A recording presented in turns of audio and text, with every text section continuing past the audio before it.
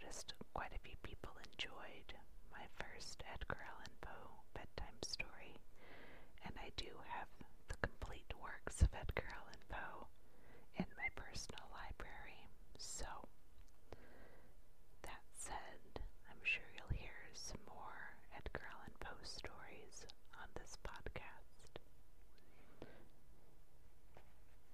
Let's get started with tonight's bedtime story. Close your eyes, lay back, and get comfortable and relax. Take a deep breath in and out. Relax your shoulders.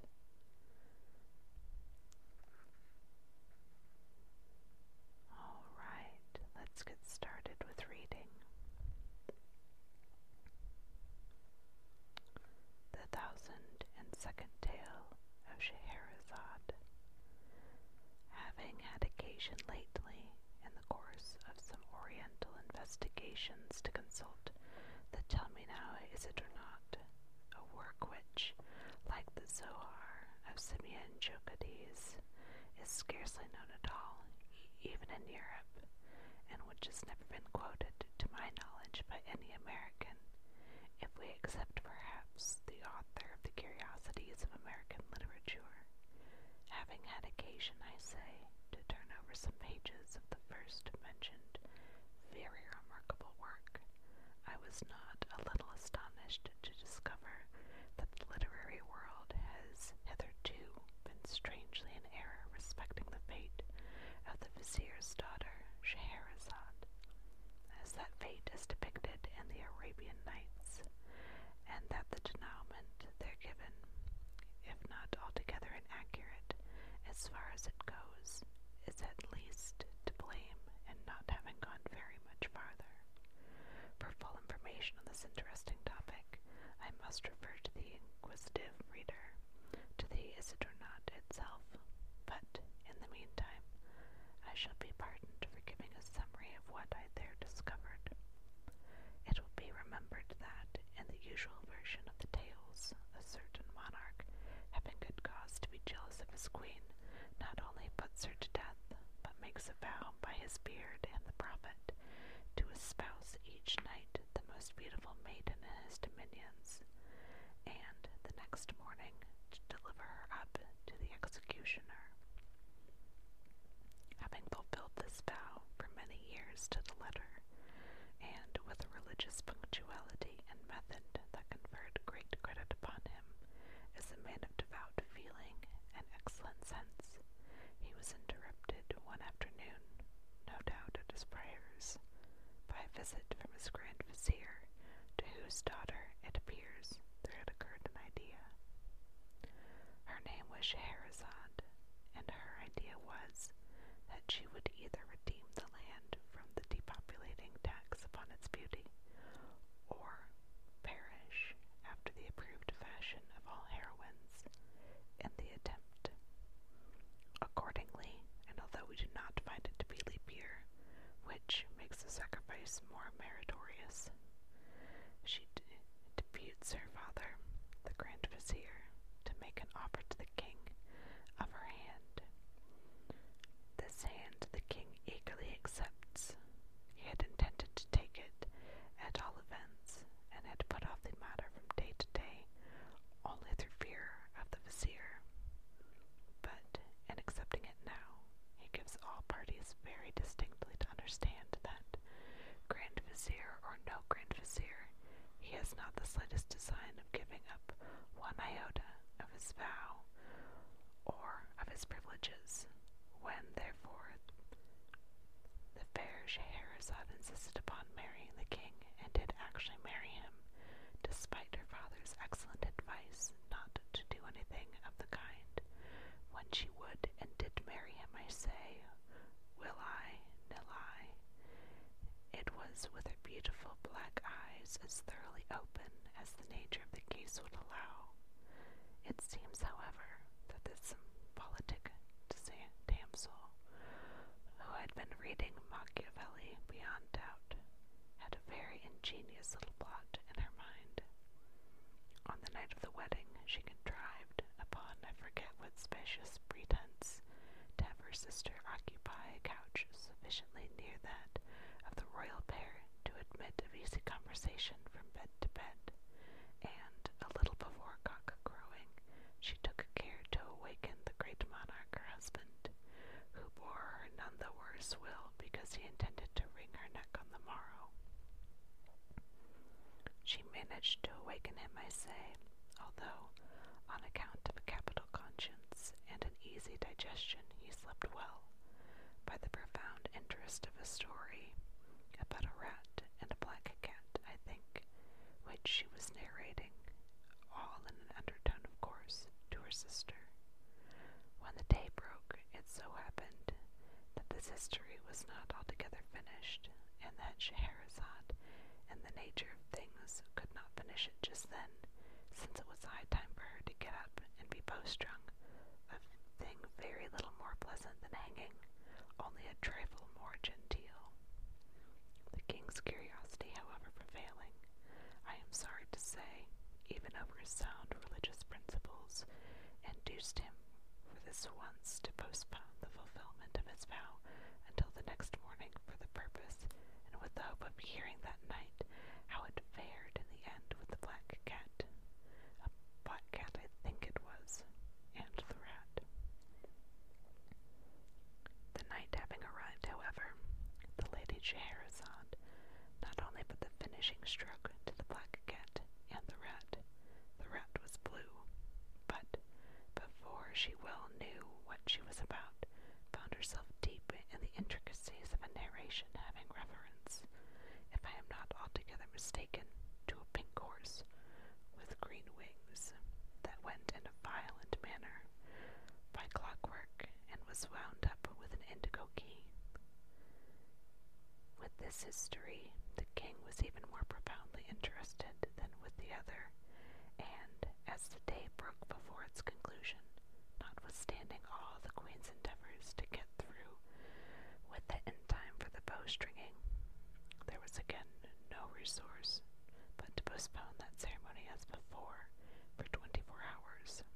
The next night there happened a similar incident with a similar result, and then the next, and then again the next, so that, in the end, the good monarch, having been unavoidably deprived of all opportunity to keep his vow during a period of no less than 1,001 nights, either forgets it altogether by the expiration of this time, or gets himself absolved of it in the regular way, or,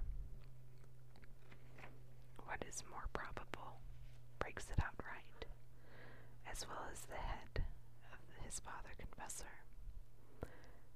At all events, Scheherazade, who, being lineally descended from Eve, fell heir, perhaps, to the whole 7 baskets of talk, which the latter lady, we all know, picked up from under the trees in the Garden of Eden.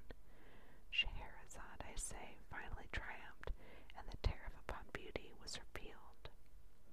Now, this conclusion, which is that of the story, as we have it upon record, is no doubt excessively proper and pleasant, but alas, like a great many pleasant things, is more pleasant than true, and I am indebted altogether to the Is It or Not, for the means of correcting the error. Le mieux, says the French proverb, is l'ennemi du bon, and in mentioning that Scheherazade had inherited the 7 baskets of talk, I should have added that she put them out at compound interest until they amounted to 77. My dear sister, said she on the 1,002nd night, I quote the language of the Is It or Not at this point verbatim. My dear sister, said she, now that all this little difficulty about the bowstring has blown over, and that this odious tax is so happily repealed, I feel that I have been guilty of great indiscretion in withholding from you and the king, who I am sorry to say snores, a thing no gentleman would do, the full conclusion of Sinbad the Sailor. This person went through numerous other and more interesting adventures than those which I related, but the truth is, I felt sleepy on that particular night of their narration, and so was seduced into cutting them short, a grievous piece of misconduct for which I only trust that Allah will forgive me. But even yet, it is not too late to remedy my great neglect, and as soon as I have given the king a pinch or two in order to wake him up so far that he may stop making that horrible noise, I will forthwith entertain you, and him if he pleases, with the sequel of this very remarkable story. Hereupon the sister of Scheherazade, as I have it from the Isidronat, expressed no very particular intensity of gratification, but the king, having been sufficiently pinched, at length ceased snoring, and finally said, and then, "Oh!" When the queen, understanding these words, which are no doubt Arabic, to signify that he was all attention, and would do his best not to snore any more, the queen, I say, having arranged these matters to her satisfaction, re-entered thus, at once into the history of Sinbad the sailor. At length, in my old age, these are the words of Sinbad himself, as retailed by Scheherazade. At length, in my old age, and after enjoying many years of tranquillity at home, I became once more possessed of a desire of visiting foreign countries, and one day, without acquainting any of my family with my designs, I packed up some bundles of such merchandise as was most precious and least bulky, and engaging a porter to carry them, went with him down to the seashore, to await the arrival of any chance vessel that might convey me out of the kingdom into some region which I had not as yet explored. Having deposited the packages upon the sands, we sat down beneath some trees, and looked out into the ocean in the hope of perceiving a ship, but during several hours we saw none whatever. At length I fancied that I could hear a singular buzzing or humming sound, and the porter, after listening a while, declared that he could also distinguish it. Presently it grew louder, and still louder, so that we could have no doubt that the object which caused it was approaching us. At length, on the edge of the horizon, we discovered a black speck, which rapidly increased in size until we made it out to be a vast monster, swimming with a great part of its body above the surface of the sea. It came towards us with inconceivable swiftness, throwing up huge waves of foam around its breast, and illuminating all that part of the sea through which it passed with a long line of fire that extended far off into the distance. As the thing drew near, we saw it very distinctly. Its length was equal to that of 3 of the loftiest trees that grow, and it was as wide as the great hall of audience in your palace, oh, most sublime and munificent of the caliphs. Its body, which was unlike that of ordinary fishes, was as solid as a rock, and of a jetty blackness throughout all that portion of it which floated above the water, with the exception of a narrow, blood-red streak that completely begirdled it. The belly, which floated beneath the surface, and of which we could get only a glimpse now and then as the monster rose and fell with the billows, was entirely covered with metallic scales of a color like that of the moon in misty weather. The back was flat and nearly white, and from it there extended upwards of 6 spines about half the length of the whole body.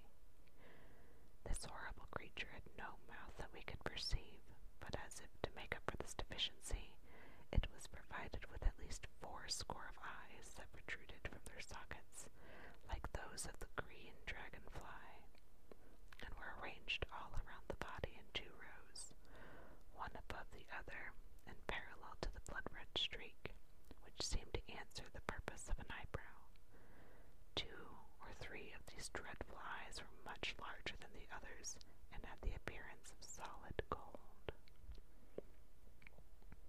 Although this beast approached us, as I have said before, with the greatest rapidity, I must have been moved altogether by necromancy, for it had neither fins like a fish, nor web feet like a duck, nor wings like the seashell which is blown along in the manner of a vessel.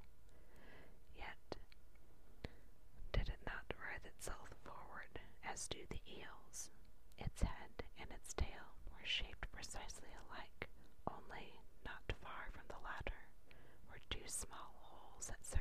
nostrils, and through which the monster puffed out its thick breath with a prodigious violence, and with a shrieking, disagreeable noise.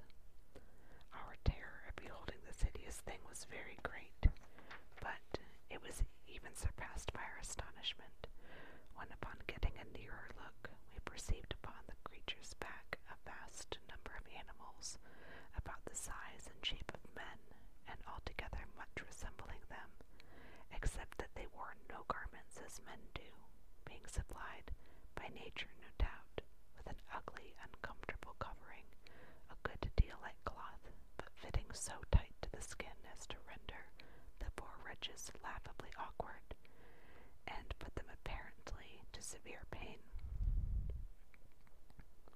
On the very tips of their heads were certain square-looking boxes, which at first sight I thought might have been intended to answer as turbans, but I soon discovered that they were excessively heavy and solid, and I therefore concluded that they were contrivances designed, by their great weight, to keep the heads of the animals steady and safe upon their shoulders.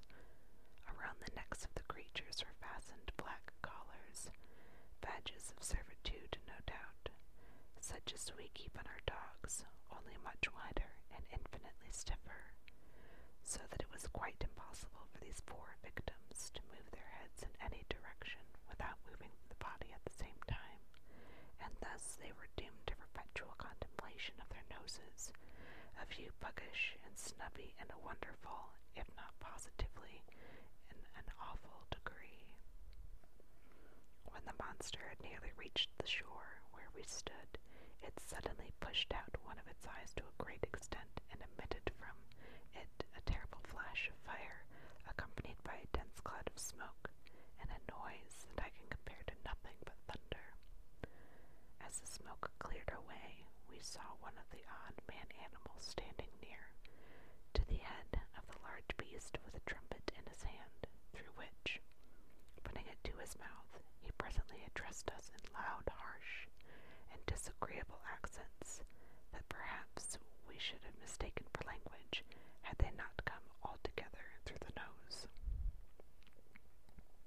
Being thus evidently spoken to, I was at a loss how to reply, as I could in no manner understand what was said, and in this difficulty I turned to the porter, who was near swooning through affright, and demanded of him his opinion as to what species of monster it was, what it wanted, and what kind of creatures those were that so swarmed upon its back.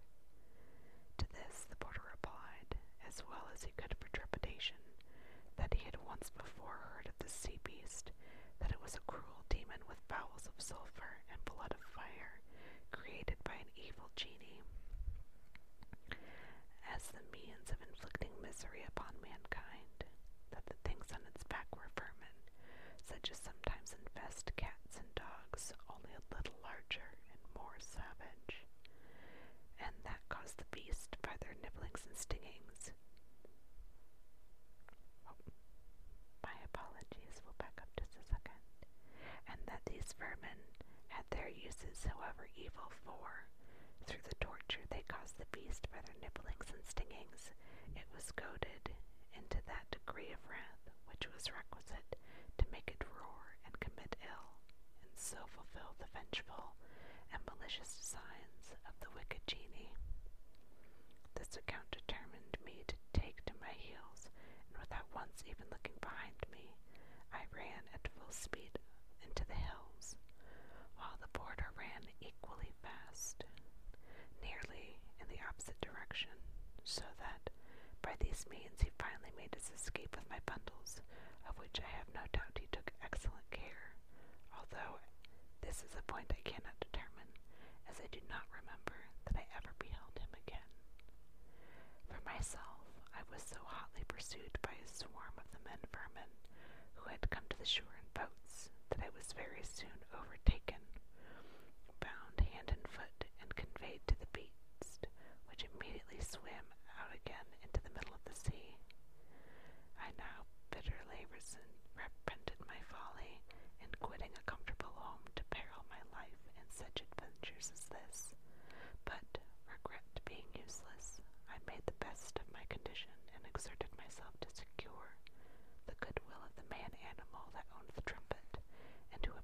exercise authority over his fellows. I succeeded so well in this endeavor that in a few days the creature bestowed upon me various tokens of his favor, and in the end even went to the trouble of teaching me the rudiments of what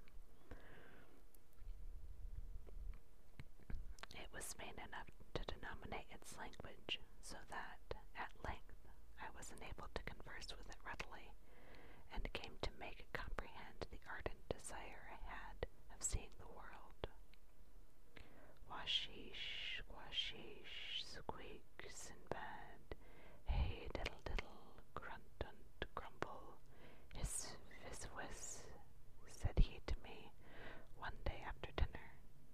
But I beg 1,000 pardons. I had forgotten that your majesty is not conversant in the dialect of the Cockneys, so the man-animals were called, I presume because their language formed the connecting link between that of the horse and the rooster. With your permission, I will translate. Washish, quashish, and so forth. That is to say, I am happy to find, my dear Sinbad, that you really are a very excellent fellow. We are now about doing a thing which is called circumnavigating the globe, and since you are desirous of seeing the world, I will straighten a point and give you a free passage upon the back of the beast. When the lady Scheherazade had proceeded thus far, relates the is it or not, the king turned over from his left side to his right side and said, It is in fact very surprising, my dear queen, that you admitted hitherto these latter adventures of Sinbad. Do you know, I think them exceedingly entertaining and strange. The king having thus expressed himself, we are told that fair Scheherazade resumed her history in the following words. Sinbad went on in this manner with his narrative. I thanked the man-animal for its kindness, and soon found myself very much at home on the beast, which swam at a prodigious rate through the ocean, although the surface of the latter is, in that part of the world, by no means flat, but round like a pomegranate, so that we went, so to say, either uphill or downhill all the time. I think that is very singular, interrupted the king. Nevertheless, it is quite true, replied Scheherazade. I have my doubts, rejoined the king, but pray be so good as to go on with the story. I will, said the queen. The beast, continued Sinbad, swam as I have related, uphill and downhill, until at length we arrived at an island, many hundreds of miles in circumference, but which nevertheless had been built in the middle of the sea by a colony of little things like caterpillars. Said the king. Leaving this island, said Sinbad, for Scheherazade, it must be understood, took no notice of her husband's ill-mannered ejaculation. Leaving this island, we came to another, where the forests were of solid stone, and so hard that they shivered to pieces the finest tempered axes with which we endeavored to cut them down. Said the king again, but Scheherazade, paying him no attention, continued in the language of Sinbad. Passing beyond this last island, we reached a country where there was a cave that ran to the distance of 30 or 40 miles within the bowels of the earth, and that contained a greater number of far more spacious and more magnificent palaces than are to be found in all Damascus and Baghdad. From the roofs of these palaces there hung myriads of gems, like diamonds, but larger than men, and in among the streets of towers and pyramids and temples there flowed immense rivers, as black as ebony, and swarming with fish that had no eyes. Said the king. We then swam into a region of the sea where we found a lofty mountain, down whose sides there streamed torrents of melted metal, some of which were 12 miles long and 60 miles wide, while from an abyss on the summit issued so vast a quantity of ashes that the sun was entirely blotted out from the heavens,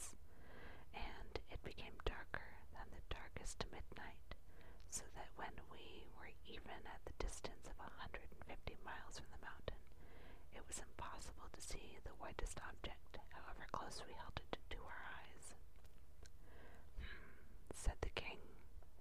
After quitting this coast, the beast continued his voyage until we met with a land in which the nature of things seemed reversed, for we here saw a great lake at the bottom of which, more than 100 feet beneath the surface of the water, there flourished in full leaf a forest of tall and luxuriant king trees.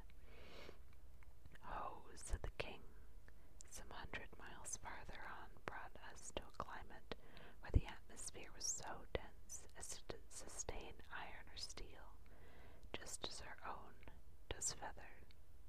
Fiddle-dee-dee, said the king. Proceeding still in the same direction, we presently arrived at the most magnificent region in the whole world. Through it there meandered a glorious river for several thousands of miles. This river was of unspeakable depth and of a transparency richer than that of amber. It was from 3 to 6 miles in width, and its bank, which arose on either side to 1,200 feet in perpendicular height, were crowned with ever-blossoming trees and perpetual sweet-scented flowers that made the whole territory one gorgeous garden. But the name of this luxuriant land was the kingdom of horror, and to enter it was inevitable death. Said the king. We left this kingdom in great haste, and after some days came to another, where we were astonished to perceive myriads of monstrous animals with horns resembling scythes upon their heads. These hideous beasts dig for themselves vast caverns in the soil of a funnel shape, and line the sides of them with rocks so disposed one upon the other that they fall instantly when trodden upon by other animals, thus precipitating them into the monsters' dens, where their blood is immediately sucked and their carcasses afterwards hurled contemptuously out to an immense distance from the caverns of death. Pooh, said the king. Continuing our progress, we perceived a district with vegetables that grew not upon any soil, but in the air. There were others that sprang from the substance of other vegetables, others that derived their substance from the bodies of living animals, and then again there were others that glowed all over with intense fire, others that moved from place to place at pleasure.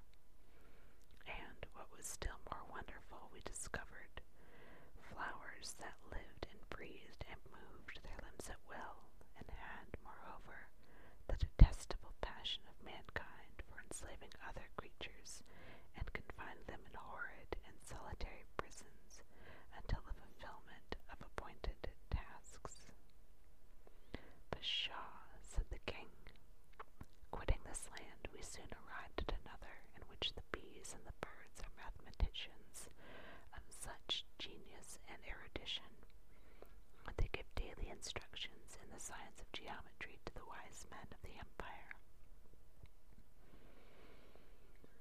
The king of the place, having offered a reward for the solution of 2 very difficult problems, they were solved upon the spot, the one by the bees and the other by the birds, but the king keeping their solution a secret. It was only after the most profound researches and labor, and the writing of an infinity of big books during a long series of years, that the men mathematicians at length arrived at the identical solutions which had been given upon the spot by the bees and by the birds.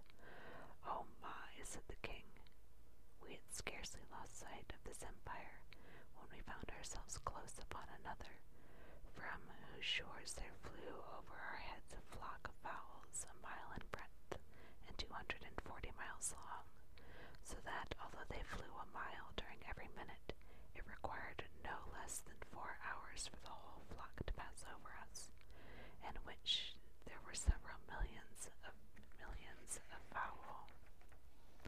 Oh fie, said the king.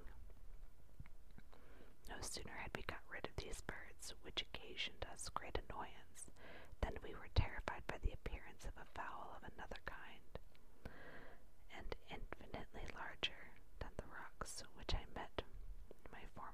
images, for it was bigger than the biggest of the domes in Anir Seraglio, O most munificent of caliphs. This terrible fowl had no head that we could perceive, but was fashioned entirely of belly, which was of a prodigious fatness and roundness, of a soft-looking substance, smooth, shining, and striped with various colors. In its talons the monster was bearing away to its eyrie in the heavens a house from which it had knocked off the roof, and in the interior of which we distinctly saw human beings, who beyond doubt were in a state of frightful despair at the horrible fate which awaited them. We shouted with all our might in the hope of frightening the bird into letting go of its prey, but it merely gave a snort or puff as if of rage, and then let fall upon our heads a heavy sack which proved to be filled with sand. "Stuff," said the king. It was just after this adventure that we encountered a continent of immense extent and prodigious solidity, but which nevertheless was supported entirely upon the back of a sky-blue cow that had no fewer than 400 horns. "That now I believe," said the king, "because I have read something of the kind before, in a book." We passed immediately beneath the continent, swimming in between the legs of the cow, and after some hours found ourselves in a wonderful country indeed, which, I was informed by the man-animal, was his own native land, inhabited by things of his own species. This elevated the man-animal very much in my esteem, and in fact I now began to feel ashamed for the contemptuous familiarity with which I had treated him, for I found that the man-animals in general were a nation of the most powerful magicians, who lived with worms in their brain, which no doubt served to stimulate them by their painful writhings and wrigglings to the most miraculous efforts of imagination. "Nonsense," said the king. Among the magicians were domesticated several animals of very singular kinds. For example, there was a huge horse whose bones were iron and whose blood was boiling water. In place of corn, he had strong black stones for his usual food, and yet, in spite of so hard a diet, he was so strong and swift that he could drag a load more weighty than the grandest temple in the city, at a rate surpassing that of the flight of most birds. "Twaddle," said the king. I saw also among these people a hen without feathers, but bigger than a camel. Instead of flesh and bone, she had iron and brick. Her blood, like that of the horse, to whom in fact she was nearly related, was boiling water, and like him she ate nothing but wood or black stones. This hen brought forth very frequently 100 chickens in a day, and after birth they took up their residence for several weeks within the stomach of their mother. "Falal," said the king. "One of this nation of mighty conjurers created a man out of brass and wood and leather, and endowed him with such ingenuity that he would have beaten at chess all the race of mankind with the exception of the great Caliph Harun al-Rashid. Another of these magi constructed of like material a creature that put to shame even the genius of him who made it, for so great were its reasoning powers that, in a second, it performed calculations of so vast an extent that they would have required the united labor of 50,000 fleshy men for a year. But a still more wonderful conjurer fashioned for himself a mighty thing that was neither man nor beast, but which had brains of lead intermixed with a black matter like pitch, and fingers that employed with such incredible speed and dexterity that it would have had no trouble in writing out 20,000 copies of the Koran in an hour. And this was so exquisite a precision that in all the copies there should not be found one to vary from another by the breadth of the finest hair. This thing was of prodigious strength, so that it erected or overthrew the mightiest empires in a breath, but its powers were exercised equally for evil and for good. "Ridiculous," said the king. Among this nation of necromancers there was also one had in his veins the blood of the salamanders, for he had made no scruple of sitting down to smoke his chibuk in a red-hot oven until his dinner was thoroughly roasted upon its floor. Another had the faculty of converting the common metals into gold, without even looking at them during the process. Another had a delicacy of touch that he made a wire so fine as to be invisible. Another had such quickness of perception that he counted all the separate motions of an elastic body while it was springing backward and forward at the rate of 900 millions of times in a second. Absurd, said the king.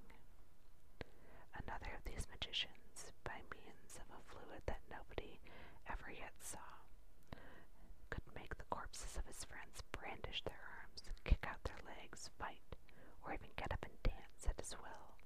Another had cultivated his voice to so great an extent that he could have made himself heard from one end of the world to the other. Another had so long an arm that he could sit down in Damascus and indite a letter at Baghdad, or indeed at any distance whatsoever. Another commanded the lightning to come down to him out of the heavens, and it came at his call, and served him for a plaything when it came. Another took two loud sounds, and out of them made a silence. Another constructed a deep darkness out of two brilliant lights. Another made ice in a red-hot furnace. Another directed the sun to paint his portrait, and the sun did. Another took this luminary with the moon and the planets, and having first weighed them with scrupulous accuracy, probed into their depths and found out the solidity of the substance of which they are made. But the whole nation is, indeed, of so surprising a necromantic ability that not even their infants, nor their commonest cats and dogs, have any difficulty in seeing objects that do not exist at all, or that for 20 millions of years before the birth of the nation itself had been blotted out from the face of creation. Preposterous, said the king. The wives and the daughters of these incomparably great and wise magi, continued Scheherazade, without being in any manner disturbed by these frequent and most ungentlemanly interruptions on the part of her husband. The wives and daughters of these eminent conjurers are everything that is accomplished and refined, and would be everything that is interesting and beautiful, but for an unhappy fatality that besets them, and from which not even the miraculous powers of their husbands and fathers has hitherto been adequate to save. Some fatalities come in certain shapes, and some in others, but this of which I speak has come in the shape of a crotchet. A what? Said the king. A crotchet, said Scheherazade. One of the evil genii who are perpetually upon the watch to inflict ill has put it into the heads of these accomplished ladies that the thing which we describe as personal beauty consists altogether in the protuberance of the region which lies not very far below the small of the back. Perfection of loveliness, they say, is in the direct ratio of the extent of this lump. Having been long possessed of this idea, and bolsters being cheap in that country, the days have long gone by since it was possible to distinguish a woman from a intermediary. Stop, said the king.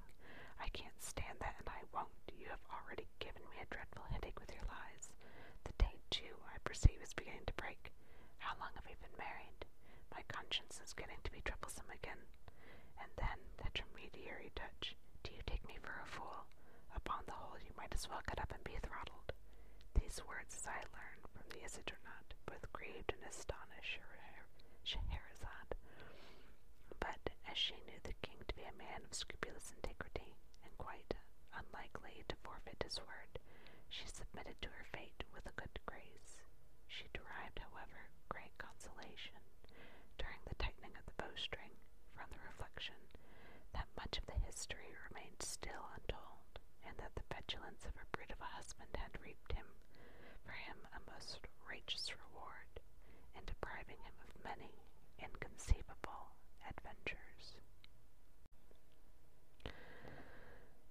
Thank you for listening to tonight's episode of ASMR Bedtime Stories. I apologize for any fumblings or misspeakings.